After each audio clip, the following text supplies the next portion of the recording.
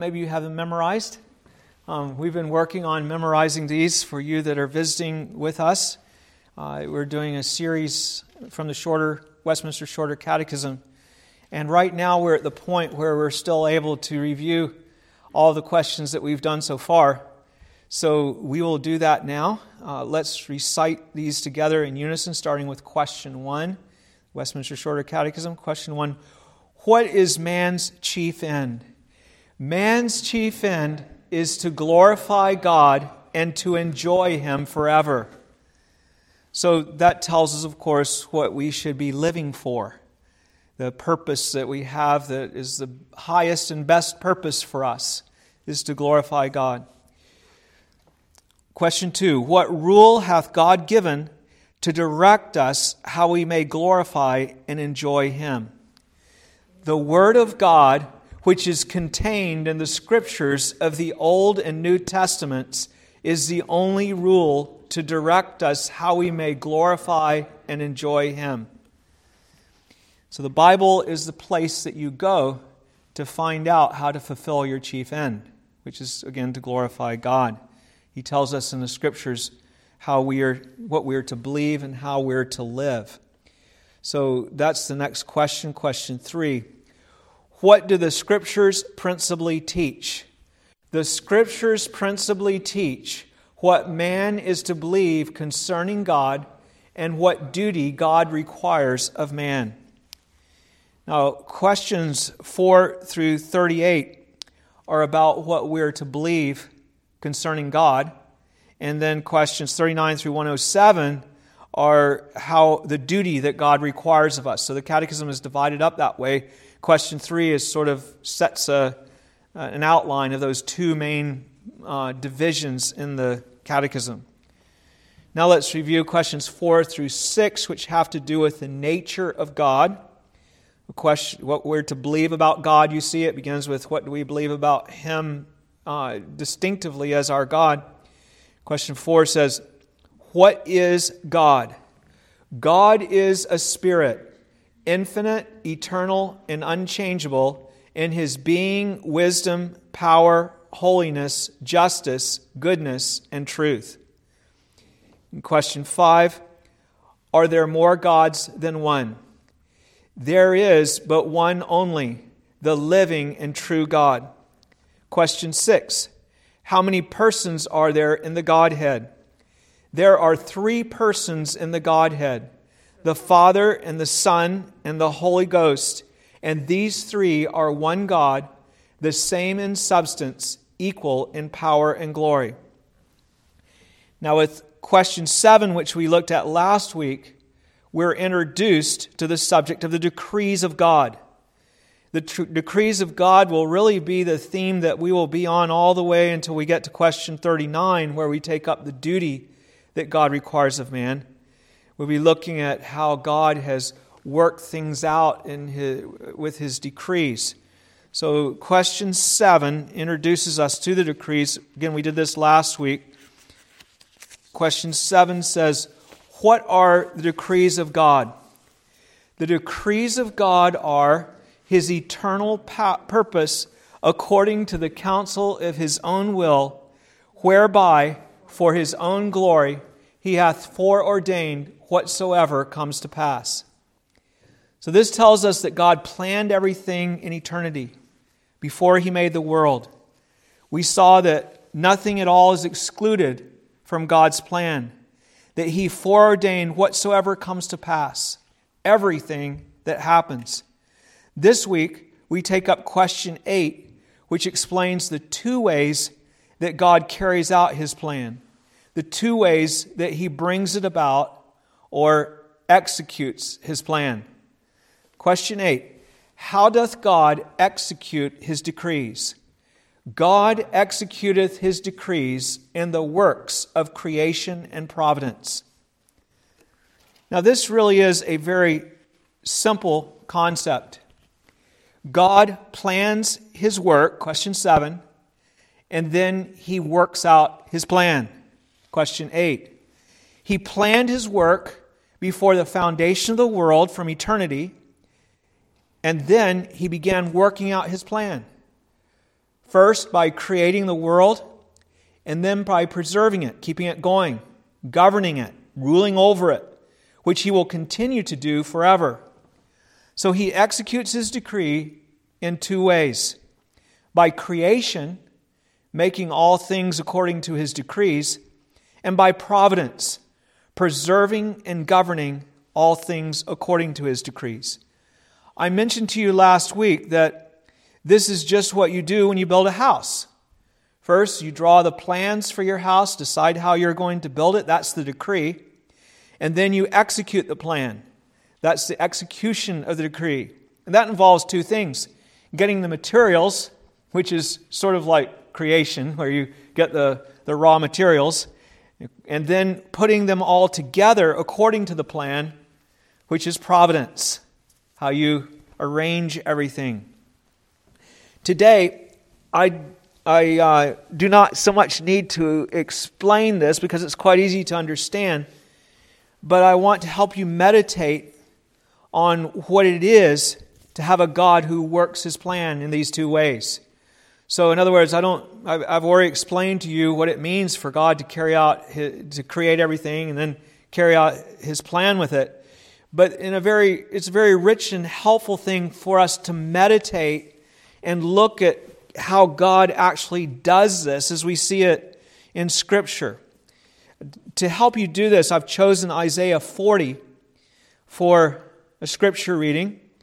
You'll see that it speaks about God as both creator and ruler of all. So those two things that we're talking about. And as you turn to it, let me explain the situation to you here. Isaiah 40 begins with the words, "Comfort, yes, comfort my people, says your God." This was a low time in Israel. Many of the Israelites were not even truly believers. Because they had sinned against the Lord, He had recently announced to them that the house of David would be carried off to Babylon. That's actually what we looked at this morning when they were in Babylon, when we saw Daniel 9 and his prayer in that situation. But Isaiah had announced that this was something that was going to happen in the future. Up until this time, the Lord had brought enemies against them to chasten them for their sins. He was still doing that. But He had never let them conquer Jerusalem or overthrow David's house. But in Isaiah 39, Isaiah had just announced to Hezekiah, the Lord had announced to him through Isaiah, that the Babylonians would carry off his descendants. This was very disturbing, a very disturbing announcement for the few people in Israel that loved God. They were hanging on to God's promises and to their hope in Him, and they were looking to the promise that David would have an heir to sit on his throne forever. Promise of Christ, of course. And God had promised that to them very plainly in the time of David. But now they were hearing that David's sons would be carried off to Babylon. The throne of David was going to fall, as it were. It was very perplexing and disheartening. Was God done with them? Was His promise to them to fail? Perhaps you feel that way sometimes when you see how the kingdom of God is declining in Canada. There was a time when the laws of our people were based on the Word of God, much more than they are now. And when God was prayed to and sought by our leaders, especially in times of trouble like we have now. But increasingly, God is treated as irrelevant, and His law is set aside. Increasingly, there is no fear of God in our land. This is disturbing to all who love God because God's kingdom is supposed to triumph. Somehow, some way, Christ is to reign until all His enemies are put under His feet. In these dreadful conditions that God, it is in these dreadful conditions that God says to His servant Isaiah, and through Isaiah to us, "Comfort, yes, comfort my people." And then He speaks, as chapter 40 unfolds, of how the time will come when He will end His chastisement of them and will bring the gospel of forgiveness to them. Now, of course, we're talking about 700 some years before Christ came. So God Himself will come and restore them. And of course, that was something that you very much want. when it seemed that they were completely ruined and beyond recovery, He would come and save them. This is really what the remainder of Isaiah is about, from chapter 40 to the end of the book, about God's promise of the coming salvation in Jesus Christ. But in chapter 40 itself, the Lord moves right into our subject. What He promised seemed impossible, but He assures them that it is not impossible because He is Almighty God. The reason that they can be sure is because He is God who is carrying out His plan, executing His decrees, to use what the Catechism says, by the works of creation, well, that was already done, and providence. He tells them that He is the God, though, who made everything, and the God who then carries out the plans that He has. He is the God of creation, and He is the God of providence. And their seeing that is what comforts them in hard times, knowing that God Almighty executes His decree exactly according to His plan. And our seeing that ought surely to comfort us in hard times, seeing that God is the God of creation and providence who is working out His plan gives us assurance that He will accomplish all that He has promised to us in the end. I'm going to read Isaiah 40 to you, not all at once, but a bit at a time. And we're going to look at what it says about God who executes His decrees by creation and providence. We're going to kind of let it unfold as we go along. So here is then the Word of God. It's going to be broken up as I read it, but beginning with verse 1, Isaiah chapter 40, verse 1. Comfort, yes, comfort my people, says your God. Speak comfort to Jerusalem and cry out to her that her warfare is ended, that her iniquity is pardoned, for she has received from the Lord's hand double for all her sins. Do you see here what the comfort is from God for His people? After years of affliction at the hands of their enemies, which would reach a climax, which Isaiah has actually prophesied, it hasn't even happened yet, when the Babylonians would destroy Jerusalem and carry off David's sons into captivity. But it would continue even after that, with Israel never rising to what she had been in the time of David. Even in the day of Christ, the people of Israel did not have a son of David on the throne. They were under the dominion of the Roman Empire. So the church had its government, the ecclesiastical body, and then the civil magistrate was the Roman magistrate. God graciously calls for His people to be comforted despite this situation. And do you see the reason? Because there would be an end to her warfare. All of the affliction from her enemies that the Lord would bring upon her for her sins would come to an end. And why? Do you see why? It is because her iniquity would be pardoned, as if she had paid double for all her sins, a complete payment of the debt. In fact, it would be that she had paid double for all her sins. All the punishment that needed to come would come. The full payment for her sins would be made. What a comforting thing that is. Justice would be satisfied and there would be no more penalty to pay for sin. The debt would be completely eradicated. Now, of course, we know how this was done. They did not pay their penalty for sin by the exile, as bad as that was, nor in the suffering under the hand of their enemies in the years that followed. A lot of sufferings under the Greeks and then the Romans. We know that it was not until God's blows fell upon David's son, Jesus Christ, that their iniquity was pardoned. It took the coming of Christ in the flesh, and it took His death on the cross to pay for our sins. And it was then that we could say that our warfare was ended and our iniquity pardoned. But when Isaiah wrote these words, the people did not yet know just how that would come about. They just knew that God had promised that it would come, and this promise carried the faithful ones through the exile that God would be faithful to send the Son of David and that they would be redeemed. It sustained them and it kept them waiting for God's promise to be fulfilled. As the passage continues in verse 3, we see how the Lord calls for it to be announced that the Lord Yahweh Himself will come to accomplish this. The people couldn't begin to imagine what this meant, but they are told that the Lord Yahweh Himself will bring about this marvelous blessing of complete pardon. When the time comes, God said that He would appoint, He says here that He would appoint a voice in the wilderness to cry out and announce that He, Yahweh, the Lord, was coming, to call on everyone to prepare for Him to come. He tells everyone that they will see the glory of the Lord revealed when He comes. Flesh, human beings, all flesh will see it together. Flesh that cannot see God will somehow see the glory of God. This, of course, speaks of the voice referred to here, of John the Baptist, who came to prepare the way of the Lord Yahweh, Jesus Christ. Listen to what it says, verse 3.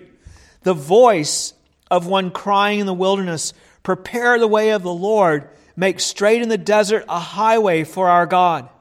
Every valley shall be exalted, and every mountain and hill brought low. The crooked places shall be made straight, and the rough places smooth. The glory of the Lord shall be revealed, and all flesh shall see it together, for the mouth of the Lord has spoken. Isn't that fantastic? There's no mountain, there's no valley that will impede His way. He will come as on a smooth highway to bless His people with the forgiveness of sin. Not that it would be easy for Him, but that nothing would stop Him. This really will happen, God is telling them. Yahweh, the Son of God Himself, will come, the Lord Himself. Verse 5 makes it certain by saying, the mouth of the Lord, Yahweh, has spoken. He really will come and bring pardon to His people. As our text continues, the voice announcing this incredible news wants to know what it ought to say. Okay, John the Baptist was the voice that came, and he wanted to know, what does he say? Actually, it's a little difficult to tell for sure who's speaking to whom here. There's a great deal of excitement, you see. But the voice seems to be asking what it is to say at the beginning of verse 6 when it says, the voice said, cry out. And he also, the same voice, said, he responded, what shall I say? And then the answer is given. All flesh is grass, and all its loveliness is like the flower of the field. The grass withers, the flower fades, because the breath of the Lord blows upon it. Surely the people are grass. That speaks of how fickle and how temporary human flesh is. We're just completely unreliable. And we quickly turn away from God. That's how Israel was throughout their history. The Lord kept on bringing them down, just like grass in that region is brought down. The grass would grow up and be green, and then the season would change, and there it dries up completely, so it's just brown, completely brown. And even just the dirt and just the seeds in the ground. And then it would grow back again when the rainy season came. It grows up fresh and green, then it dries up by the hot sun. And that is what had happened over the centuries as God would raise up Israel, bless them, then they would turn away from Him, and He would dry them up, and then He would bring them back again. This is what they are like, up and down, unreliable. But there is something that is not at all like them, something that lasts forever, that God has decreed, something that is never destroyed, and something that never dries up. And that is the Word of God. Look at verse 8. The grass withers, the flower fades, but the Word of God stands forever.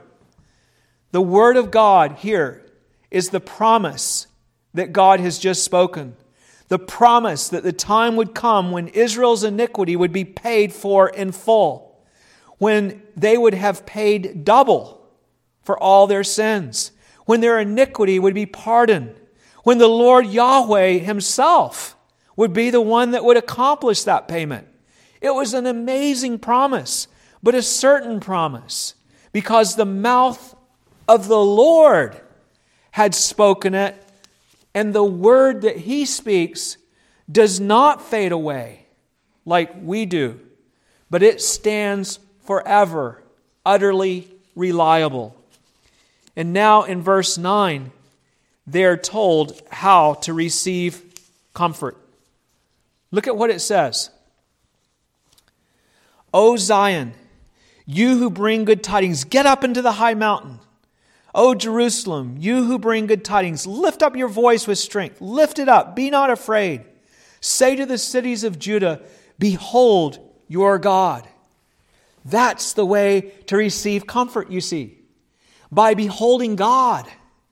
That's right, the Lord Yahweh, who promises that He will come and that by Him our iniquity will be pardoned.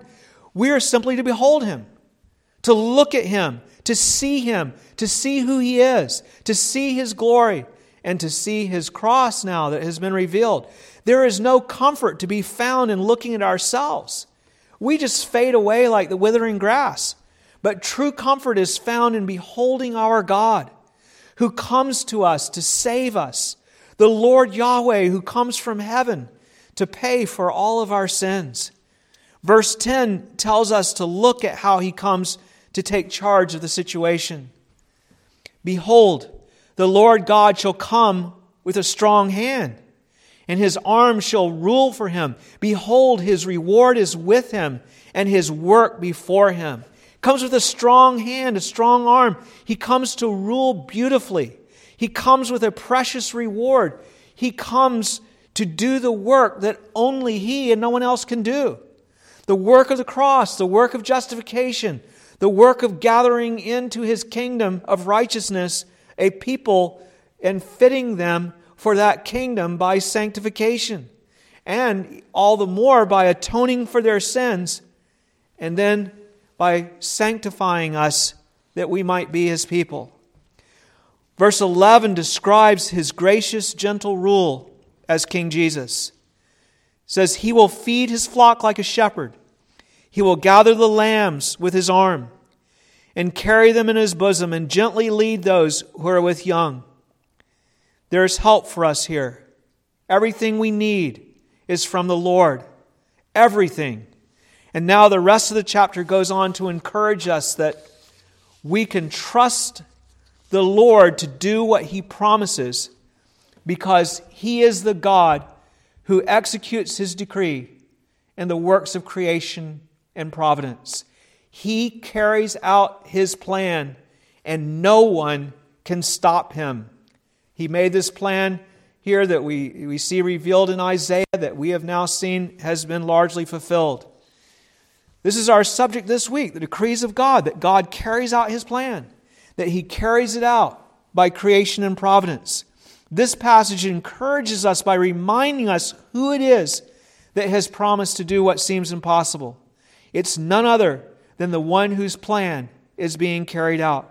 It calls upon us to meditate on Him as the God who carries out His plan without consulting us, because we're not capable of advising Him. How could God get help from us? Look first at His majesty in creating all things, beginning with verse 12.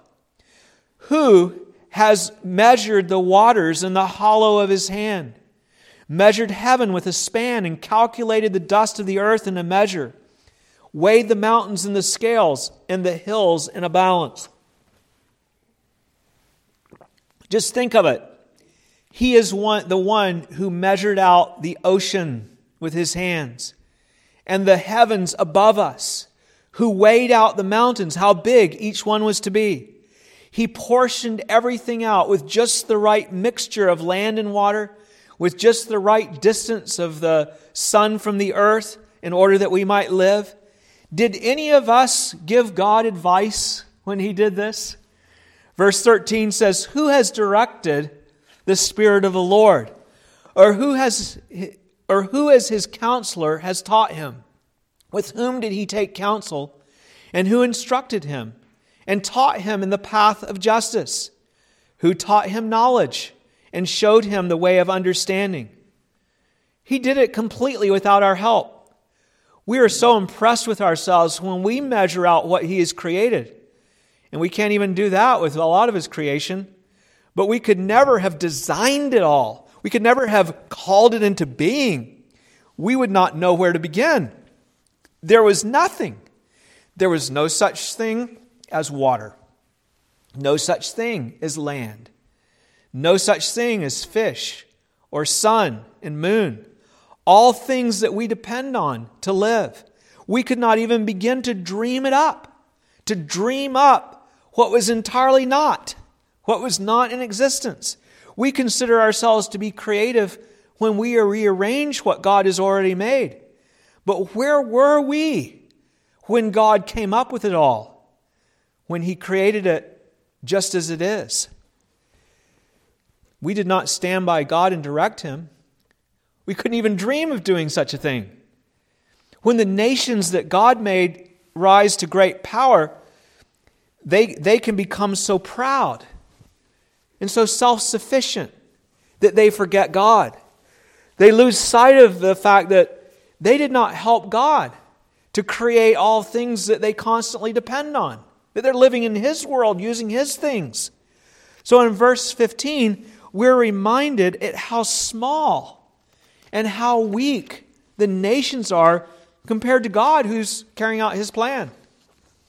Behold, it says, the nations are as a drop in a bucket and are counted as small as the dust on the scales. Look, He lifts up the isles as a very little thing. Like dust on the scales. Nations are like that. They're too small to even matter. When you weigh yourself on your bathroom scales, you don't say, "Oh, I didn't get a right reading because I forgot to dust off the scales. There's some dust on my bathroom scales. I better dust it off and then weigh again."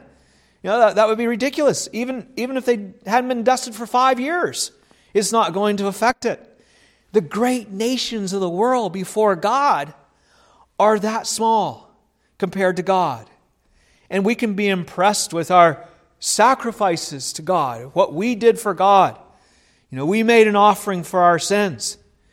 But in verse 16, we're reminded that even if all of Lebanon was taken, it would not be sufficient to make a burnt offering to God. Lebanon was renowned for its huge cedar forests. And even if you burn that whole forest as a great altar, and all the beasts in that forest were offered up to God, it would be nothing compared to God. Look at verse 16. "And Lebanon is not sufficient to burn, nor its beasts sufficient for a burnt offering. All nations before Him are as nothing, and they are counted by Him less than nothing and worthless." When we consider what the nations are compared to God, we can only marvel that He should take notice of us at all. But you see, He is telling us in this chapter that He is taking much notice of us. He is actually going to Himself. He Himself is going to come, and all flesh will see His glory when He does. And that when He comes, He will save us. That our iniquity will be pardoned, and our sins will be paid for. Double payment will be made for all of our sin, a complete payment. We can't begin to do this. But God who made all things, He is the one who does this. How foolish we are when we try to represent what we think God is like instead of beholding Him as He's revealed in His Word. It's so foolish. He's revealed in Christ, and all flesh has seen His glory. And we try to come up with what we think He is without looking at what He has revealed. It's very foolish. Look at verse 18. To whom then will you liken me? To whom then will you liken God? Or what likeness will you compare to Him? The workman molds an image. The goldsmith overspreads it with gold. And the silversmith casts silver with silver chains. Whoever is too impoverished for such a contribution chooses a tree that will not rot. He seeks for himself a skillful workman to prepare a carved image that will not totter. So the rich guy uses gold and silver, and the poor guy uses a piece of wood, and they make their God. How foolish we look when we try to represent God by these things. But men will put on great airs of being brilliant as they postulate God.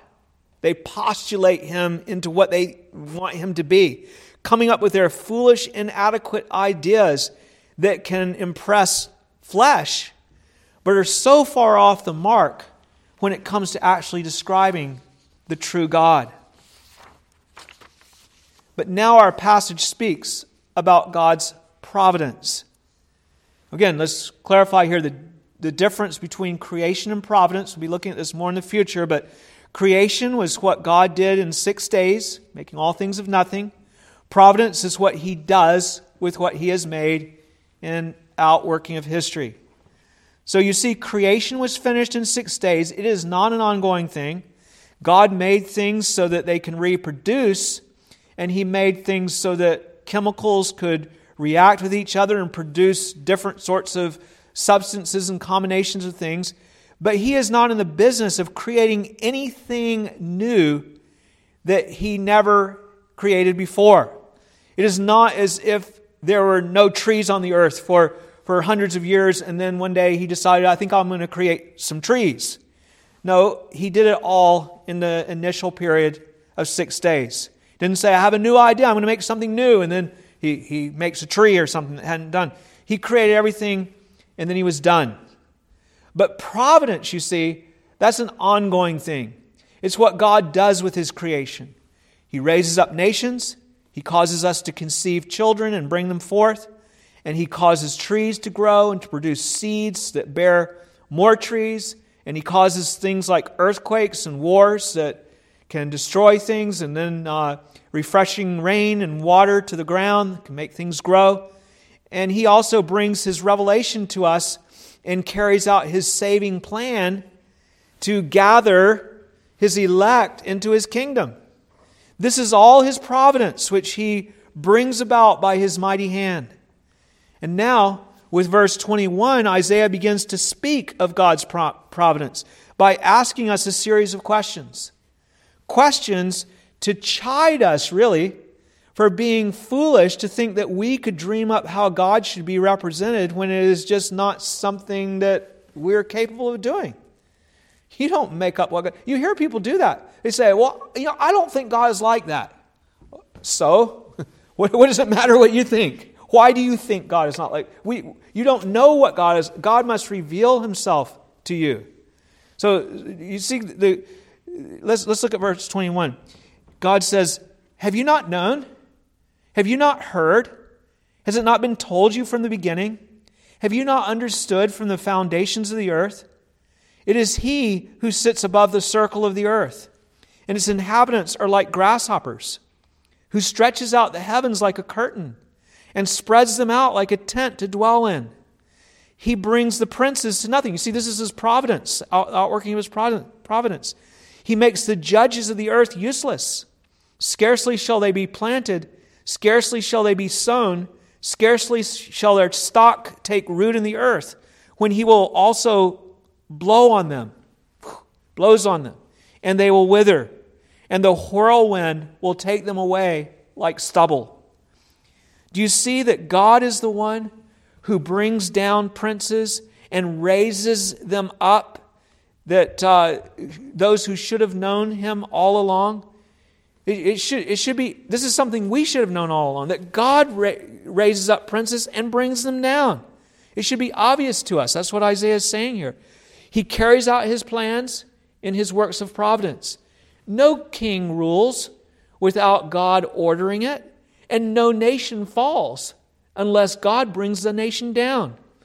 When you fly on a plane, it is God who is ultimately responsible for gently setting that plane down on the runway or not.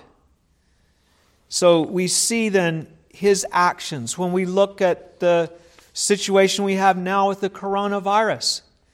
This is something that God has brought according to His plan in the outworking of His providence. And now in verse 25 and 26 sums up with God's absolute control as Creator and as the God of all providence. He says, "To whom then will you liken me, or to whom shall I be equal, says the Holy One. Lift up your eyes on high and see who has created these things, who brings out their hosts by number. He calls them all by name.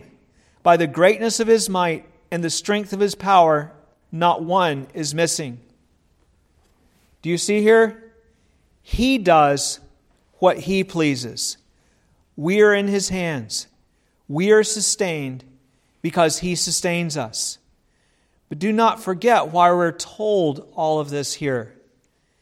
It is to comfort us when God has been chastening us. Remember how it started? To comfort us that if He has promised us something, it will not fail. Whatever troubles we may have, whatever things may look like they're standing in the way of the fulfillment of God's promise, no matter how impossible it may look at the time, it will be done. The Lord has authority to do whatever He pleases. And the promise from Isaiah's day was that the Lord Himself was coming to us Himself to save us. How could He do that? We know now. This is what God, who created and who now governs all things, is committed. He's committed to our blessing, and that it will not be beyond Him to bring the blessing about. He is in charge, and He can do whatever He wants. He can save us. And so our passage goes on to challenge His people as to their doubts. "Why do you say, O Jacob, and speak, O Israel, my way is hidden from the Lord, and my just claim is passed over by my God?" Why do you say that? It's not. They were saying that God was not carrying out justice in the earth.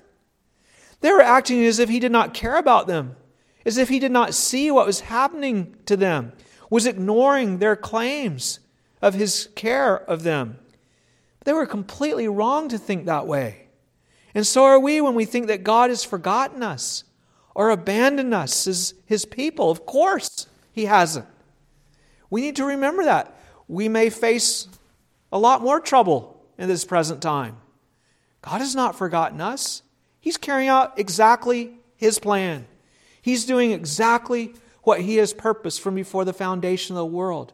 And He's doing it for the good of the church and for His glory, to bring about His own purpose.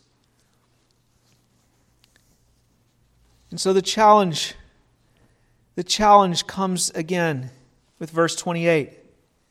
"Have you not known? Have you not heard? The everlasting God, the Lord, the Creator of the ends of the earth, neither faints nor is weary. His understanding is unsearchable. He gives power to the weak, and to those who have no might He increases strength. Even the youths shall faint and be weary, and the young men shall utterly fall. But those who wait on the Lord shall renew their strength. They shall mount up with wings like eagles. They shall run and not be weary. They shall walk and not faint." What encouraging words. The God who put what is in the earth, and the God who rules the nations and caused them to rise and fall at His appointed times. He has said that He will raise up His people, that He will bless His people, that He will pardon His people, that He will lift us up out of the miry clay and from the dust heap. If He said it, He will do it, no matter how impossible it seems, no matter how low you may have been brought. Now we see the monumental work He has brought about in the earth for our salvation. We have the privilege of being on the other side of what in Isaiah's day seemed like impossible promises. They were in exile. They were going to exile, going under the rule of Babylon. And somehow, double for all their sins, Jesus Christ has come and He has paid double for all our sins. Christ has come, and He has poured out His Spirit on His church that all the elect might believe and come to Him. And He has justified us, sanctified us, and now the future, He will surely glorify us.